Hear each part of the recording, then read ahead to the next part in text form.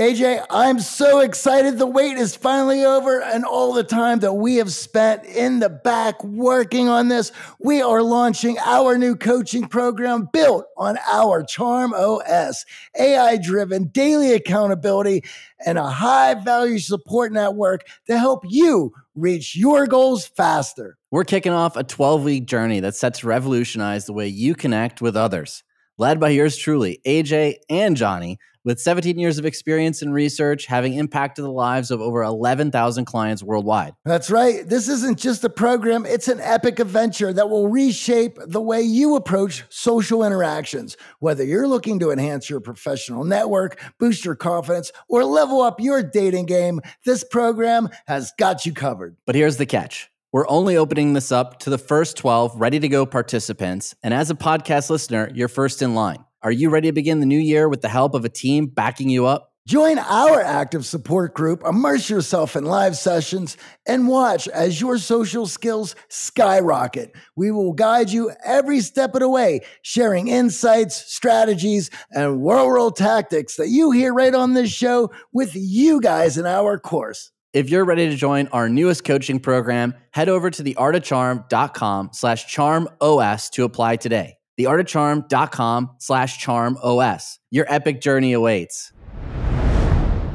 Welcome to the Art of Charm podcast, where we break down the science of powerful communication and winning mindsets so you have the cheat code to succeed with people. Every episode is jam-packed with actionable steps to unlock the hidden superpowers inside of you. Level up with us each week by listening to interviews with the best in business, psychology, and relationships. We distill thousands of hours of research into the most effective tools and the latest science so you can start winning today. Let's face it, in order to be seen and heard, your communication needs to cut through the noise, and we're going to show you how. I'm AJ, successfully recovered introvert, entrepreneur, and self-development junkie. And I'm Johnny Zubak, former touring musician, promoter, rock and roller, and co-founder here at The Art of Charm. And for the last 15 years, we've trained thousands of top performers and teams from every background. We have dedicated our lives to teaching men and women all they need to know about communication, networking, and relationships. You shouldn't have to settle for anything less than extraordinary.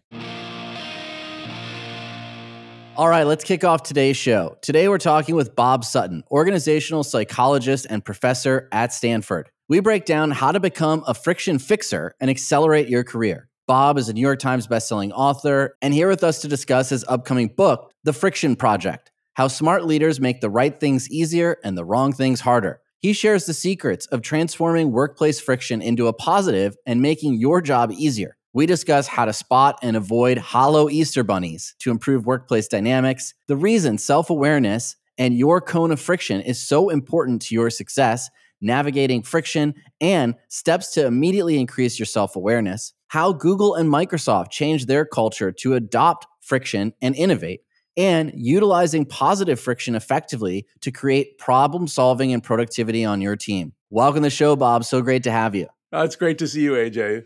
We would love to hear what inspired the Friction Project. Well, a lot of frustration inspired the Friction Project, just going nuts. So my co-conspirator, Huggy Rao, and I, we published a book in 2014 called Scaling Up Excellence. And there are all these companies, well, Salesforce, Facebook, Google, they wanted to scale, baby, scale. They scaled and it was like, look what I've done to myself. There's all these people. There's all these procedures. There's all this complexity. I feel like I'm walking in muck. It's really hard to get things done.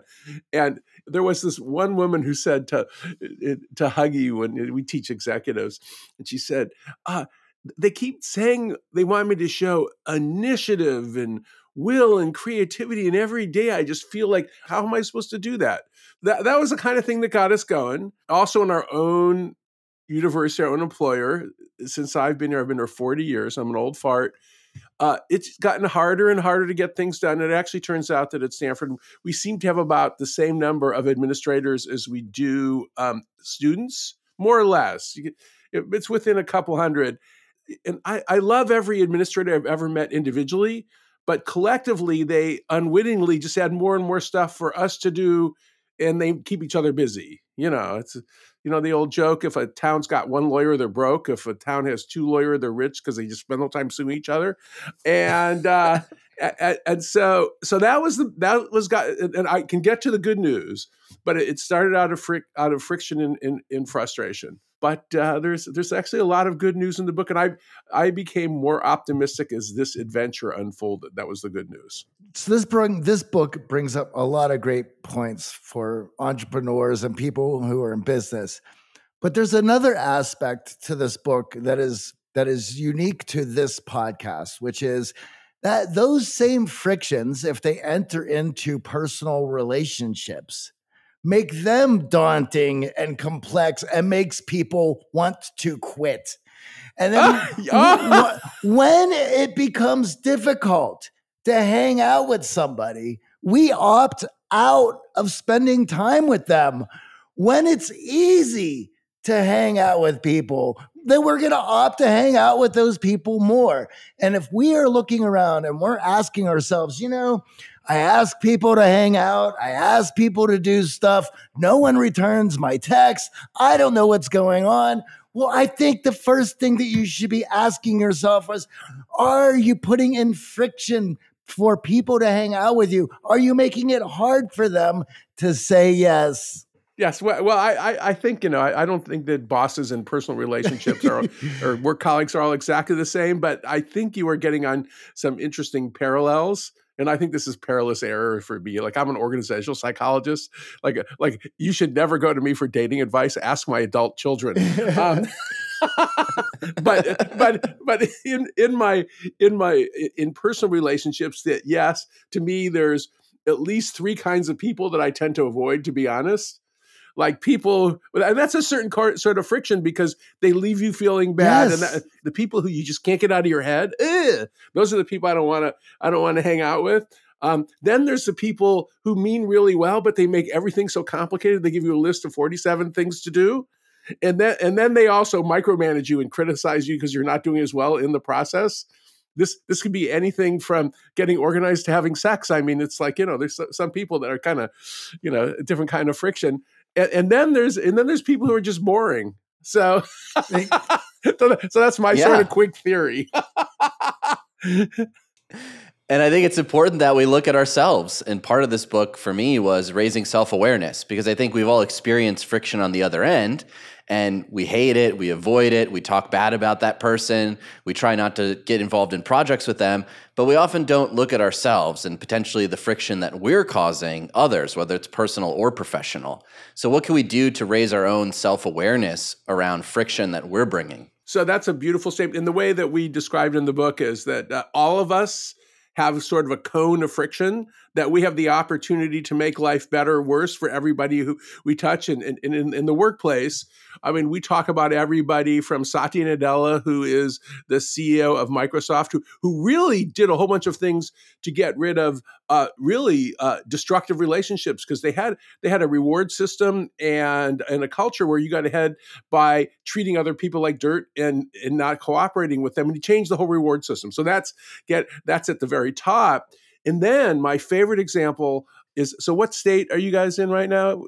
The United States? I'm in Colombia. California. Yeah, oh, good. Me too. Okay, so one of my favorite experiences in doing the book is I went to the California DMV to re-register my mother's Talk Toyota, about friction. and I thought it was going to be hell. So I get there at 6 in the morning, 7:30 in the morning, and there's 60 people in line, and it's like, okay, if I'm out of here by 11, I'm at peace. It's going to suck. And then at 7:40, this really nice guy, DMV, nice, walks down the line, asks each of us what we're doing there.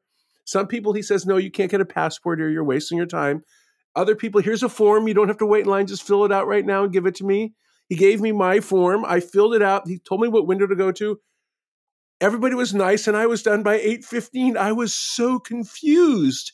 And then, so now Huggy and I are doing a case study with the people who run the California DMV, and they're dedicated to making our experiences better as citizens. Just for example, there's something called a Real ID that everybody in California is going to have to get eventually.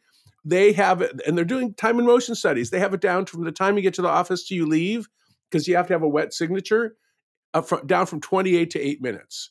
So I'm talking to a Google executive last week. Google has really serious because they've gotten so big. They have so many processes. They have so many fiefdoms. They actually have a lot of friction problems. So I said to her, if the DMV can fix themselves, you can fix yourself. So everybody's always saying Silicon Valley, it's a solution to everything. Now my motto is, if only these big bureaucracies in the Silicon Valley that, this is like they scaled, baby scaled. They need to learn from the DMV. So that's my motto. And the DMV I was really impressed with them. Yeah, I'm shocked. It's shocking to hear, to be honest. I try to avoid it as much as possible. Oh yeah. Well, but that's one of the things that helps is I think that we all try to avoid it. It actually reduces the load on them in some ways too. But they really are making progress, and they really are citizen centric. And they're using technology, and they're working on their culture to have the people be a little bit, more civilized or less uncivilized. They're working on all that sort of stuff. Obviously, the DMV was friction full, looked at themselves, made some improvements. So if we look at ourselves, how do we recognize that we're causing friction on others, and what can we do to remove the friction that we may be causing on others? Ooh, I like that. So this is this notion, and this is true for all other kinds of organizational change too, is that if you just point fingers at other people and say, I'm not the problem, you are, it doesn't work. Because what happens is it becomes an orphan problem, and it's all about blame. And yes, and like I'm as happy to do recreational bitching as much as the next person. But when the stuff actually gets fixed, it's when everybody takes it upon themselves to fix it. So one of the examples that we have in the book, and we've been in touch with this doctor, there's a doctor named Melinda Ashton.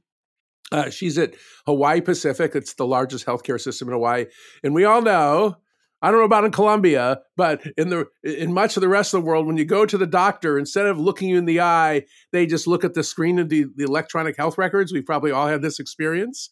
And so that's the electronic health records add a lot of friction to the healthcare experience. But rather than saying, oh, we have to throw the whole things out, what she did was she ran a sort of a change effort called Getting Rid of Stupid Stuff. And this was published in the New England Journal of Medicine, Getting Rid of Stupid Stuff.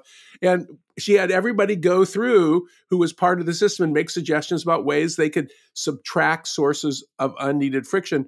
And usually that was steps. So just for example, they got rid of one of the steps that every nurse and nurse assistant was required to make when they did rounds, and that got rid of 24 seconds for each visit. And this ended up being like something like 1,000 hours a month in the whole system. And to me, that's a pretty good model of, rather than just complaining about it and pointing fingers, we all work together to find the problems. And then there was a group who had the power to implement the solutions. And that's the opposite of, it's a simple example, but that's the opposite of treating it as an orphan problem. And it's also a sign that, I have some stories about things that get fixed suddenly and all at once. But in real life, it's like a discipline. It's like exercising once doesn't seem to work. If you do it once a year, it doesn't seem to work. You got to do it as part of a discipline. Well, that brings up an interesting concept that you have in the book, which is chicken effers and hollow Easter bunnies. Can I use the word fuckers in this? Am I allowed? Absolutely. You're allowed. So this comes from my friend Becky Margiatin. Becky, she went to West Point. She went to West Point a long time ago, and she was one of the only women there.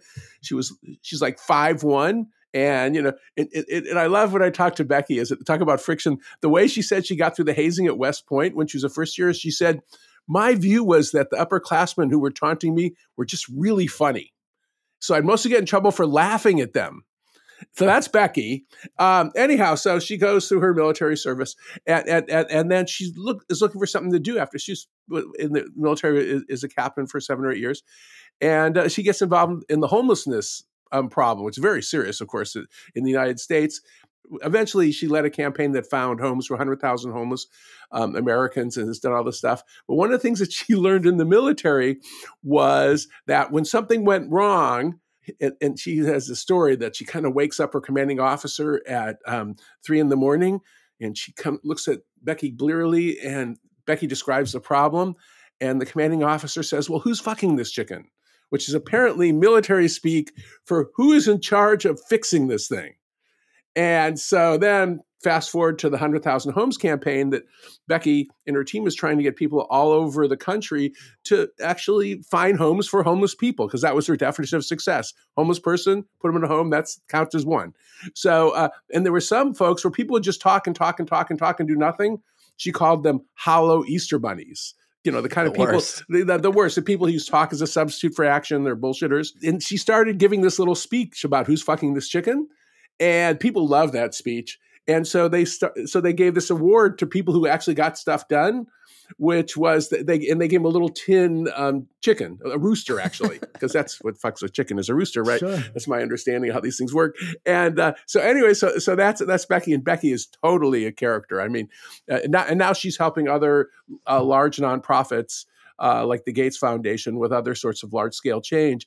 But that's Becky, and so the lesson in sort of in Without the Obscenities is that in organizations that are good at fixing friction, rather than using talk as a substitute for action, so the bullshit, the plans, the meetings, the speeches, the training, which is all nice and it does motivate action, but when it becomes a substitute for actually doing stuff, that's when we start having a red flag that we're just spewing out nonsense and not actually getting stuff done. I remember having we had an employee who always wanted to have the meeting after the meeting to discuss the meeting.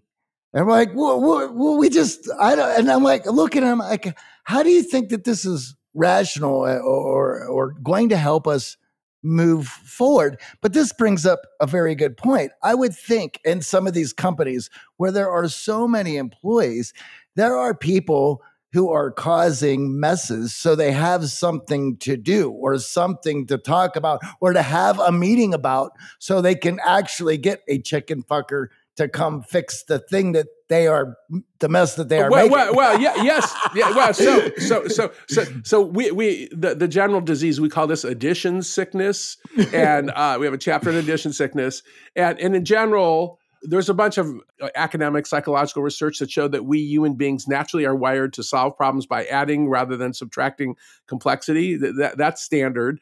But then organizations reward people who do that too. And the classic thing, I'm just thinking of you describing the person. I have the picture in my mind. I think all of us have this Stanford person bureaucrat.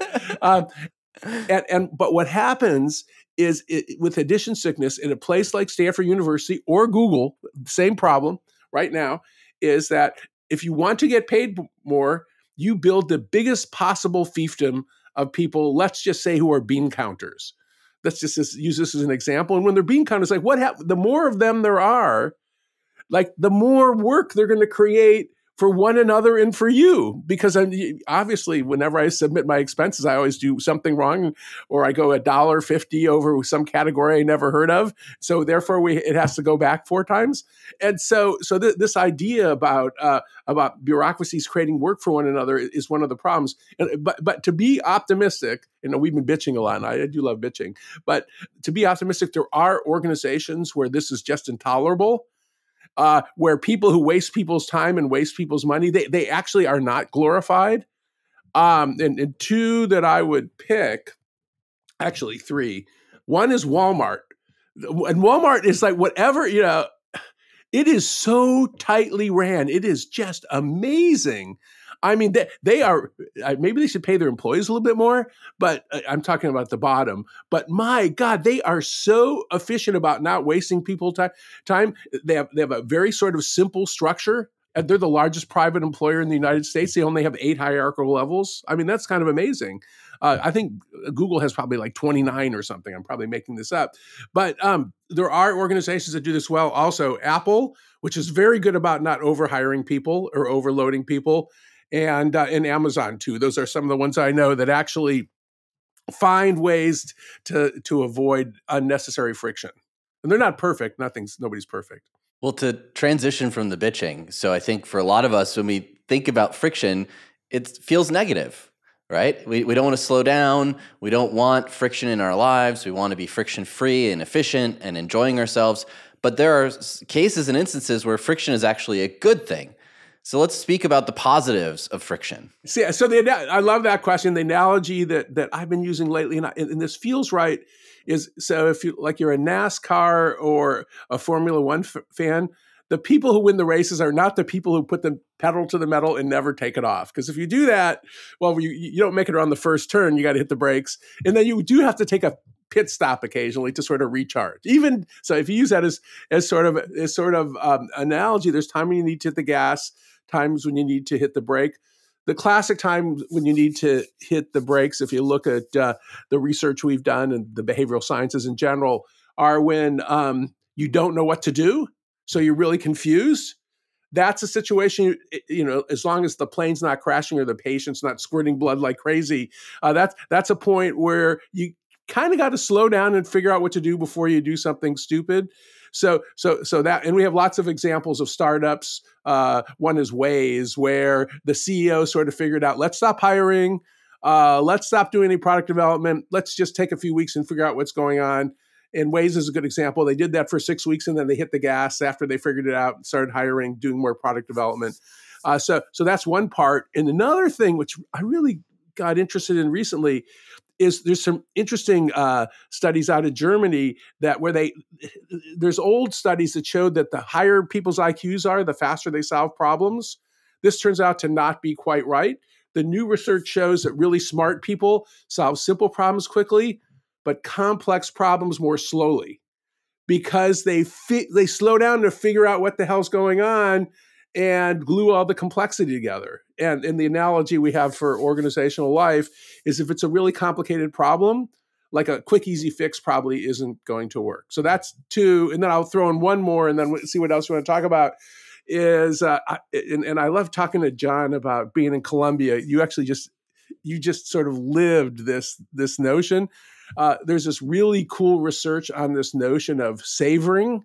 So it's the notion that, there's research on coping, which is, things are terrible. How do I avoid having them ruin my life? But savoring is, people with good mental health, they slow down and they enjoy the good stuff in life. They pause to reflect about what's wonderful, or to anticipate. They maybe spend a few minutes saying, dinner is just going to be great tonight, rather than just rushing to dinner. So that's another thing that I think good leaders do, is they get people to slow down, to appreciate whatever they're doing, and to take pride in their work. So that's the other sort of part of adding some friction that we've gotten pretty obsessed with lately. Lennon and McCartney, Jagger and Richards, Watson and Crick, AJ and Johnny. What about the perfect duo when it comes to growing your business? Well, that's you and Shopify.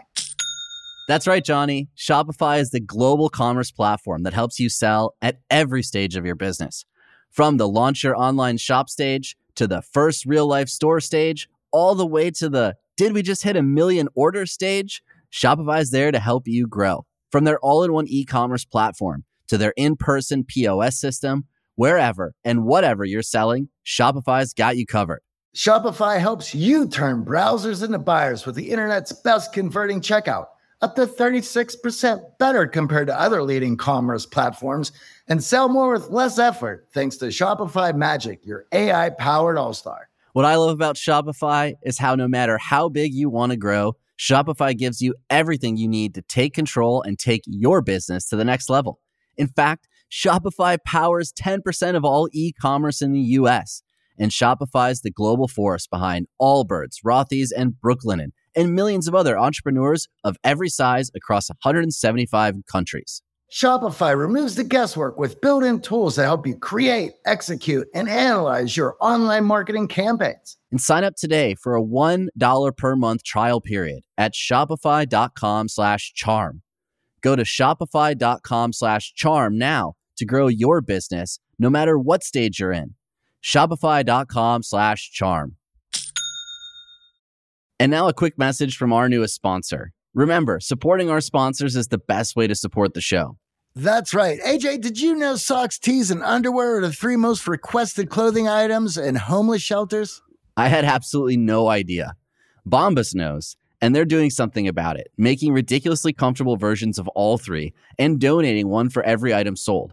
With all the clothing brands out there, it's nice to find some basics that don't just feel good, but do good too. That is completely amazing. And that's why we're so excited to be working with our newest sponsor, Bombas. To date, Bombas' one purchase equals one donated commitment has helped customers donate over 100 million essential clothing items to people facing homelessness. That's a lot of good done by people just buying the Bombas they wear every day. Visit bombas.com/charm and use code CHARM for 20% off your first purchase. And once you try Bombas, you'll know why so many people have purchased and donated so many. The comfort geniuses at Bombas work tirelessly to make your everyday things your favorite things. Whether it's an arch-supporting sock that feels like it was sculpted to your foot, a buttery soft tee with no itchy tag, or underwear that feels like nothing while supporting everything. The best part, AJ, Bombas has a 100% happiness guarantee. So if you got the wrong size, your dog chews up your socks, or a pair vanishes in the washing machine, and you know they will, it's easy to get a free return, exchange, or replacement. There's nothing worse than when Puppers gets a hold of my favorite Bombas athletic socks. They're precision engineered for being active with sweat wicking power, impact cushioning, blister defense, and no annoying toe seams that get between you and your goals. I try to limit my essential purchases to one time a year, and I was so pumped to know that Bombas has my underwear, socks, and tees needs completely covered. I have been loving the soft underwear and tees here in Medellin. Ready to get comfy and give back? Head over to bombas.com/charm and use code CHARM for 20% off your first purchase.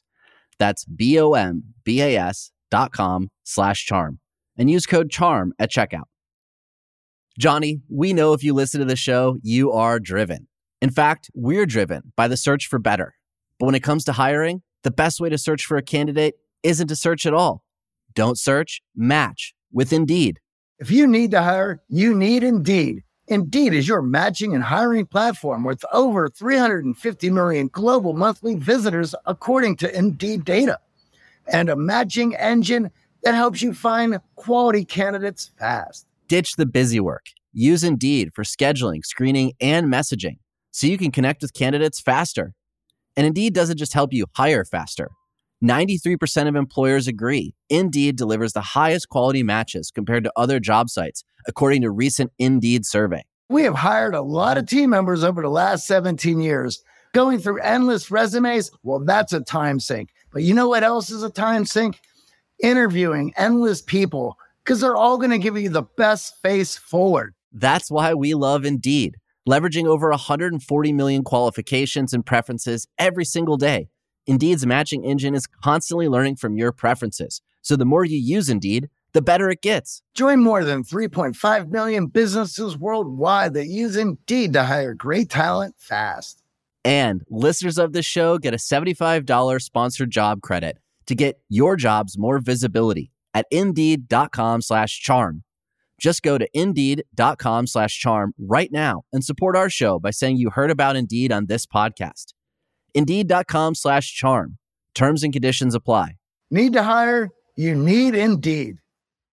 So friction is something that a lot of us are like, avoid, let's try to become more efficient. But sometimes without that friction, we can make the wrong decision, misguided decisions. And you have a great example of Google Glasses. So I know about 10 years ago, I was at a music festival and saw this guy walking around with this device on his eyes and kind of pointed and laughed with my friends. And of course, it became a big joke in Silicon Valley. But this was something that was near and dear to Sergey Brin's heart. Like, he wanted this thing to be the future and moved fast, took all Google's resources and threw it at this problem without any friction, and it was a major flop. It's kind of interesting because, when I will give my book to various people to read early, and one of the people I gave it to last week, and she said, "Oh, this is just a great book," and then she writes me back, "Oh, shit, I was on the Google Glass team. Did you have to go after us?"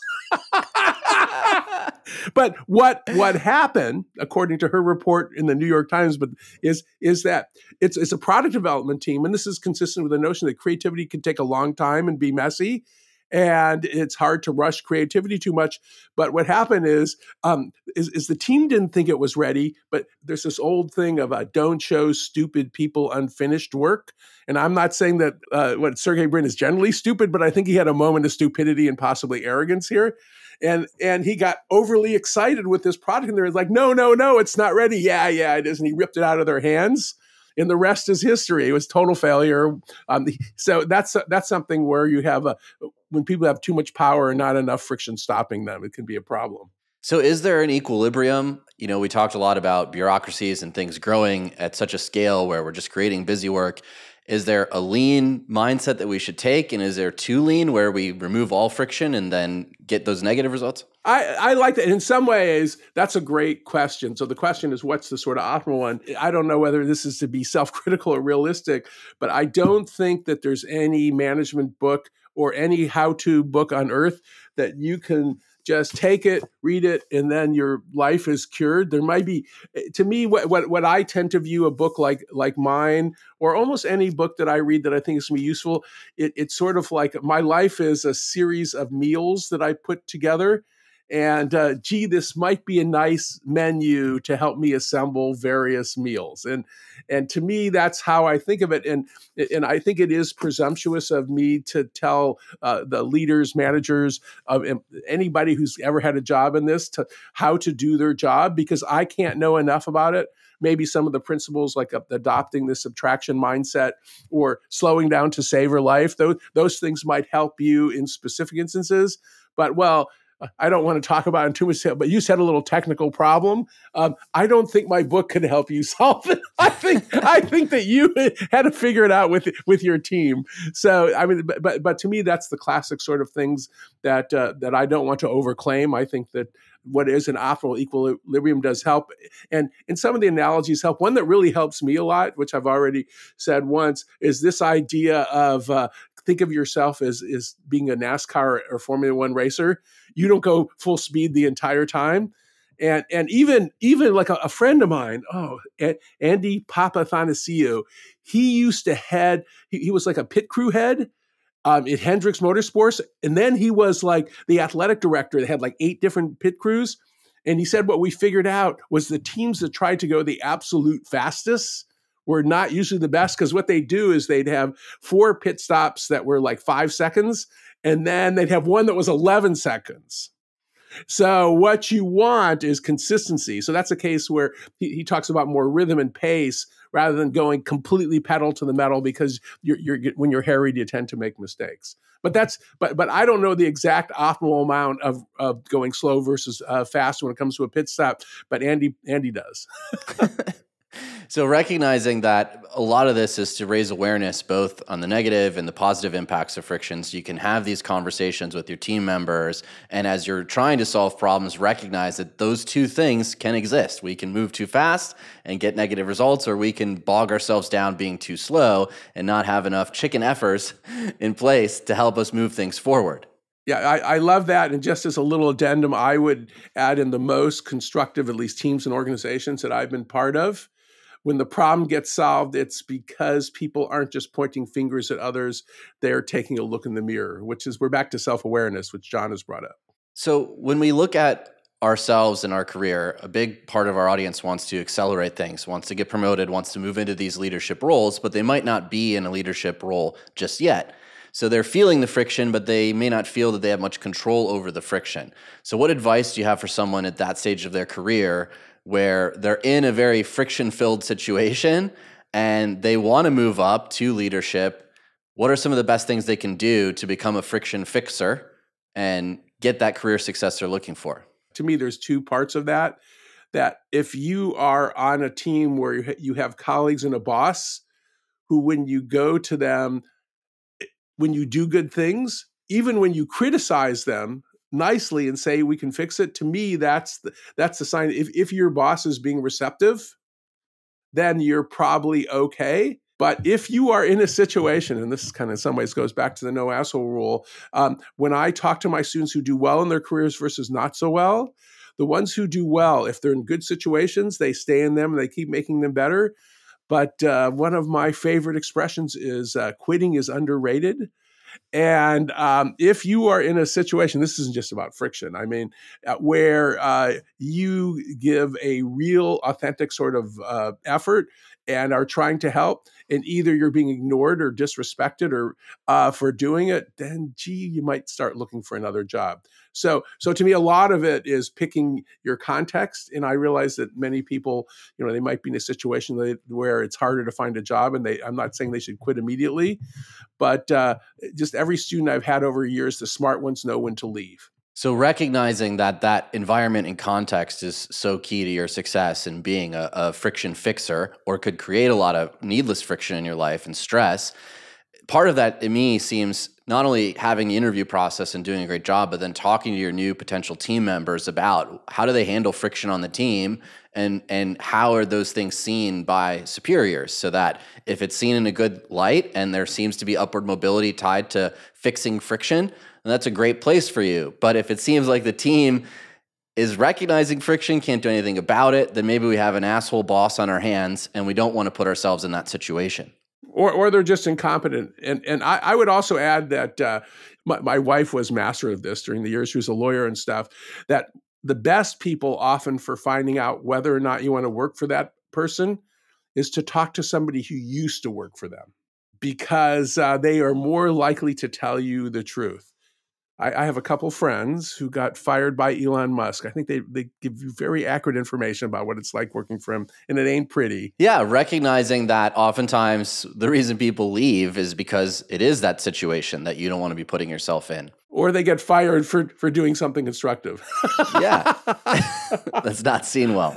Well, there's another aspect of that too, which all of these companies are going to have a particular culture. That culture either has been set up because everything else was neglected, and that's the culture that built around that neglection, or it was intentional to build a specific culture that would induce a certain type of productivity that would serve that company very well. You're not going to be suited for all of those companies. And in the book, there's a wonderful example.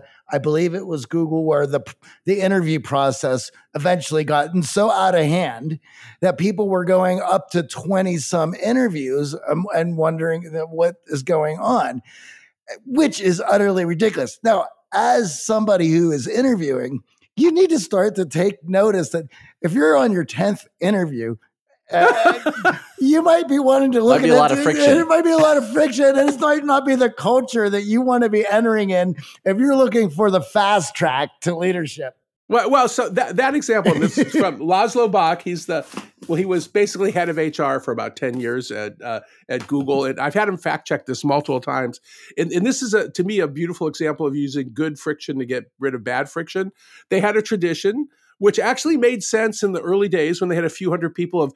They'd interview the hell out of people for both technical skill and are these the people we can grow a great company with? So it was actually, they were really, really picky in the early days, and that made sense. But then it became a tradition that, what got you here won't get you there. John, to your point, they were doing, and I remember fact checking the first time for the Wall Street Journal, I said 5, 10, 12 interviews, and Laszlo said 25 once. At 25 interviews, just imagine the scheduling for whoever is scheduling that, and imagine the poor candidate. And so Laszlo just put in this simple rule: if you need to do more than 4 interviews for a job candidate, you have to write me to get written approval. So that's friction. It's good friction that got rid of bad friction. And he said that the excessive use of interviews dropped almost immediately. Oh, I imagine so.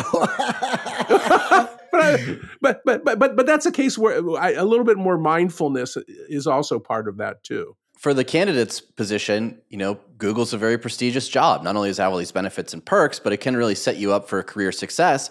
So there's going to be a ton of candidates who are willing to do 27 interviews and never give that feedback and never quit. So internally for Google, they're like, well, we're still getting candidates showing up for the 26th interview.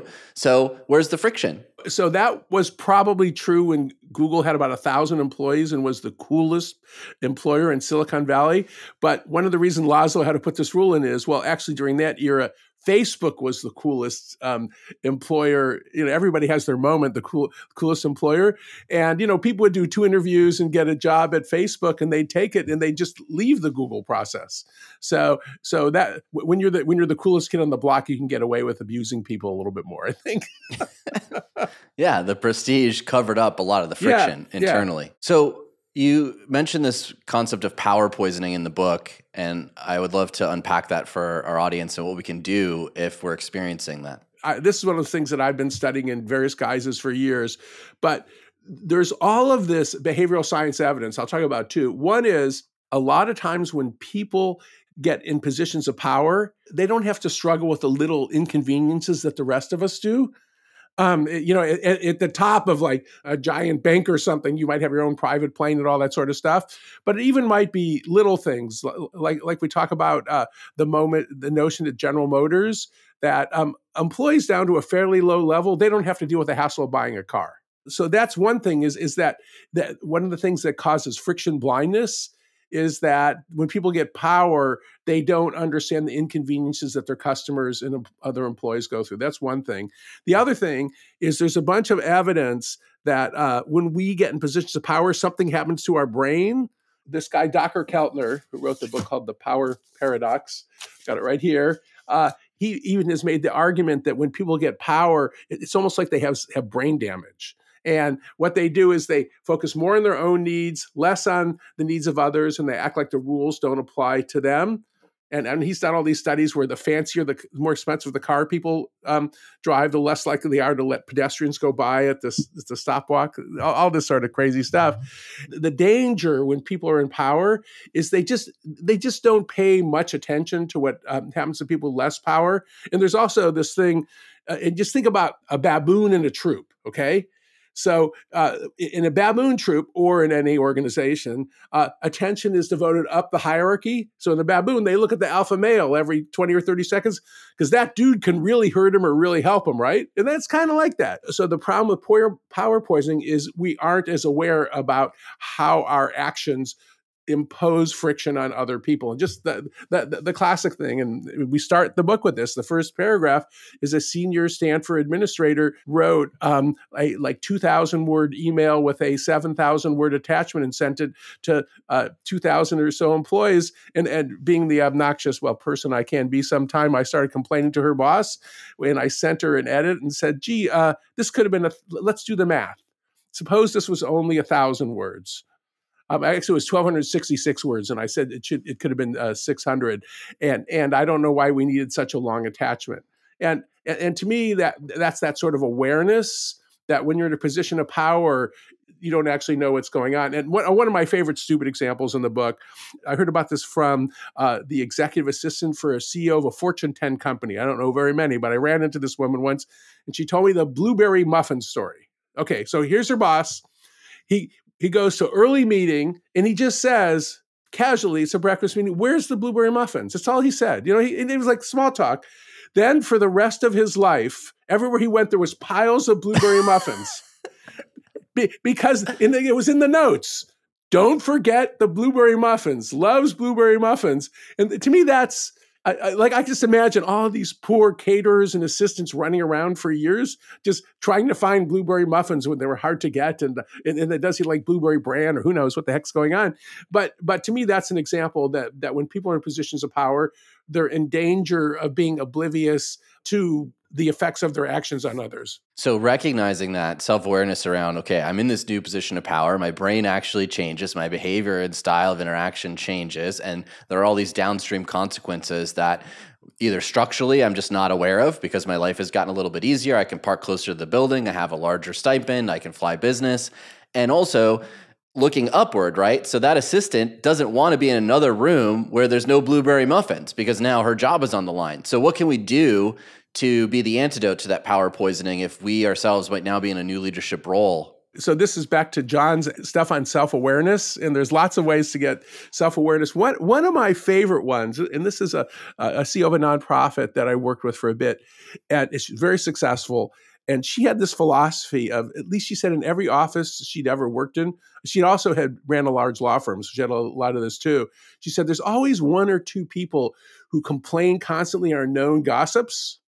And she said, there's always going to be one. If you think you can get rid of one, you're living in a fool's paradise. And she said, so first of all, I become friends with that person so I can get the information from them and create psychological safety so they can complain to me. And then the other thing she said, which is more sneaky, is that if you become friends with that person, you can influence the gossip stream because they're your friend. But I like the idea. And then we have a whole bunch of other standard stuff in the book that you've heard of. One classic one is, to the extent you can like shadow employees or work along with employees and understand the journey that they're going through. We have an example of a high school principal from New York City. And she was constantly saying, and this is friction, that why are all my students late? They're lazy, they gossip, they're smoking dope. I mean, they're on their phones, all the stuff that happens in high school, right? And so she started shadowing students. And she said, it wasn't their fault, it was our fault. And I remember her telling this story. It's in Chicago. And she said, so I followed this girl. She had a class in the basement. Her faculty member kept her 2 minutes late. She had 3 minutes to get up to the top floor, which was a 7-story building. She had to like run up this, and she had to change her tampon. So this is like, it was no way she was going to make it. And so then what the principal did, she said, well, we started cracking down on teachers who kept students late. So that's changing. And the other thing is we gave them 7 minutes rather than 5 minutes, to go between classes. And I thought that was a pretty good example of her thinking that it was a student's fault when in fact it was structural friction that was in the system. So it sounds like raising that awareness is, especially in a position of power, is ingratiating yourselves and creating that open line of communication with a potential gossiper or someone who has all the information, but also just putting yourself in other roles from time to time to sit in another seat and experience the friction from another angle or another view to bring your awareness to it. Yeah, and I think that's why very often sometimes the best leaders, I'm thinking, I bash General Motors, so I'll say they have a great CEO, Mary Barra. She's had her last job was head of HR, but before that she was head of product development. Before that she was head of manufacturing. And before that she ran a plant. So somebody like that who's a CEO, they're not just from finance. They know how the whole thing sort of glues together, and I think that those sort of people, it's great. It's great to be able to have empathy for other folks if you don't have their expertise. So I should not practice doing heart surgery tomorrow, for example. I'd kill people. But the idea of also having people understanding how the organization as a whole works is really important. So in your research for this book, and it was a 7-year project, was there anything that was really sort of you going in, a preconceived notion around friction that shifted after doing these interviews and doing this research? If I would pick a preconceived notion, it was my bias that when it comes to government, I had two biases. One was it was unfixable, and two, the people who worked there didn't care. And the more that I learned, actually the opposite is true, at least in many cases. And I already talked some about the Department of Motor Vehicles at Stanford and how much the employees care about making things better. And one of my favorite examples in the book, there's a nonprofit in Michigan called Sevilla. And the folks at Sevilla were very upset because it's a benefits form that 2.5 million people in Michigan complete to get things like food, financial assistance, health insurance, and so forth. And it was 1,000 questions long, 42 pages long. My favorite question was, when was your child conceived? And it was a really difficult form to fill out. And the folks at Sevilla, what they did was they started working with the government, including the people who ran the agency, to fix the form. And the people who in the agency were embarrassed about it. They actually just didn't quite know how to do it. And then they started working with citizens, and they did a whole bunch of prototypes. And now if you fast forward, the same form, it's been modified massively. Your audience can look it up. It's Project Reform. It's 80% shorter. And people make far fewer mistakes. It puts far less administrative burden on the system. And that was a case where everybody wanted to work together to fix the form. And to me, when I first heard, because I actually met the guy, Michael Brennan, who's the CEO of it, before he started working on the form, he literally got on the ground and rolled out the form and said, I'm going to fix this. And I can say, I just met him. Who the hell are you? You meet somebody in 3 minutes, he's on his hands and knees, he's rolling out this thing. And it was one of those things where it actually was possible, both the optimism and the fact that government can change. And so I guess if the state of Michigan can do it, maybe the rest of us can do it too. So that's some of the things that sort of changes. I felt better about the possibilities of fixing things, because we started out very pessimistic in this project, and we got more and more optimistic as it went on. Yeah, I think for us internally, one of the things that we've noticed, sort of two trends, the trend to automation and bringing more technology in with the hope of becoming more efficient, and now adding AI into the mix. I think a lot of people have blind spots around friction with technology and how it interacts with team members. And obviously, we've talked about a lot of different factors in that, but I'm really curious your perspective around AI and how it might create or impact friction in an organization. Well, what is it? I'm being very careful not to parade myself as an AI expert. Even the number of people I know have become instant AI experts is kind of cracking me up. I didn't know they knew anything about AI until 3 months ago. So, but I do try to hang out with people who I think are actual AI experts. And here's what they tell me. So there's a woman I'm working with. Her name's Rebecca Hines. She's head of the Work Innovation Lab at Sutton and is doing a bunch of research. And this has been going back for 6 or 7 years about AI implementations. And the thing that she is finding about AI implementations, and this is like the racetrack analogy we're talking about again, is if you just throw the technology to people and say, if you don't start learning how to do it immediately, you're stupid. And this is happening in some organizations. I'm sorry, but it is. But if you take the time to work with them to both gain their acceptance and show them how it works, and also to make your AI tools so that rather than having them be confused about how to improve their jobs, that the AI tools are modified to actually become assistants for their jobs, so the tools become better. So that's where you sort of slow down, both to have the iterative discussion between the people who do the work and the people who develop the AI tools, and get their acceptance. That's where it seems to work. And by the way, to say something good about Microsoft, despite all the sort of, it seems like AI tools have appeared immediately, they've been very clear about moving slowly with OpenAI to bring it in at a speed that they believe will not overwhelm us as users, will not cause legal problems, will not cause ethical problems. And there is some tension between OpenAI and Microsoft, that OpenAI wants to go faster than Microsoft, but I think it's a constructive tension. So to me, that's the thing that I'm thinking about AI, is that I think if we do it with a little bit awareness and knowing when to hit the gas and knowing when to hit the brakes, I think they're going to be pretty good. And this is straight out of Microsoft's strategy. This is something they're public about. And so I have some hope. Bob, we'd love to hear one key takeaway that you wish the readers and our audience would implement from the Friction Project. Well, let's be really specific.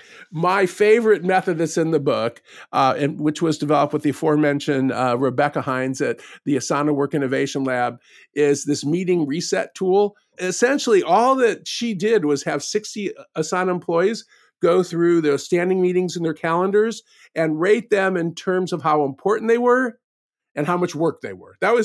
And then it turned out that about 20% of their meetings were really a lot of work, but not very important. So, and then she worked with them to eliminate some of them, to make them less frequent, to make them smaller, to replace them with emails. And the average employee saved about 4 hours a month. And I don't think, and this is in Harvard Business Review and it's in our book and stuff, your audience can look it up. But to me, I think it's a pretty simple thing that I could do right now, is I could just look at the standing meetings in my calendar and just sort of, that I have in the next 2 months, and just sort of rate them. And that might be just a little tool that might help them. Yeah, I think we'd all be happy to get 4 hours a month back out of meetings. Yeah, an hour a week. Thank you so much for joining us, Bob. This was a pleasure. And where can our audience find out more about you and the Friction Project and the work that you do? I think if you just go to bobsutton.net, which is my website, you can find it. And the book's on Amazon. It's a book that'll be everywhere. And I think that's the main places to sort of go. Just bobsutton.net is where most of the major things about me are sort of hiding. Excellent. Thank you. Thank you, Bob. Thanks so much. Thanks, John. Thanks, AJ.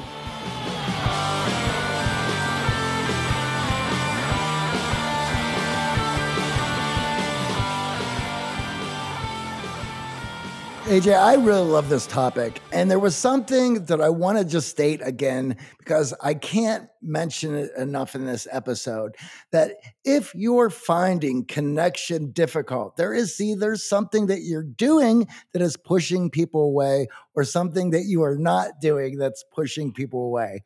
And that is adding friction to your relationships that make it difficult for people to want to hang out. It was so important to recognize when you are the cause of that friction and for Bob to share how he can overcome it. This week's shout out goes to Nicholas, who writes, "Hey everyone, I'm Nicholas, a computer software engineer who recently moved to Austin. I found myself in a new city, not knowing anyone and feeling a bit lost. Now, I've been a long-time listener of the Art of Charm podcast, so I felt that this was the perfect time to dive into the X Factor Accelerator.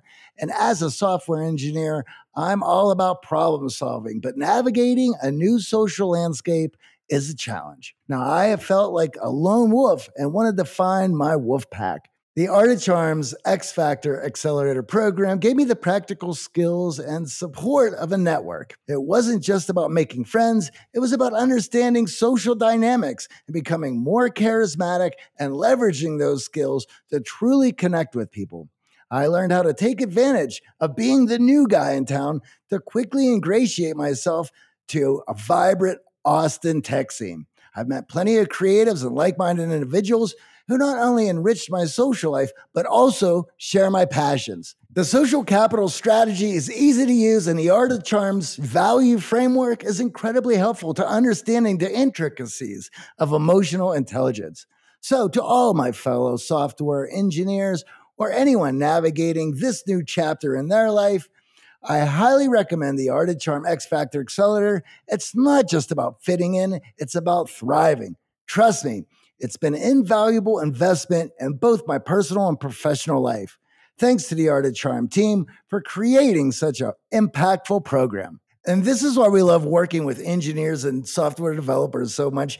We are able to speak their language through all of the research that we have put together. This makes following these frameworks and strategies so easy. And not only that, but incredibly fun. Now, before we head out, could you do us and the entire Art of Charm team a huge favor? Head on over to your favorite podcast player and rate and review the show. It means the world to us and helps others find us. And another thank you to our producers, Michael Harold and Eric Montgomery.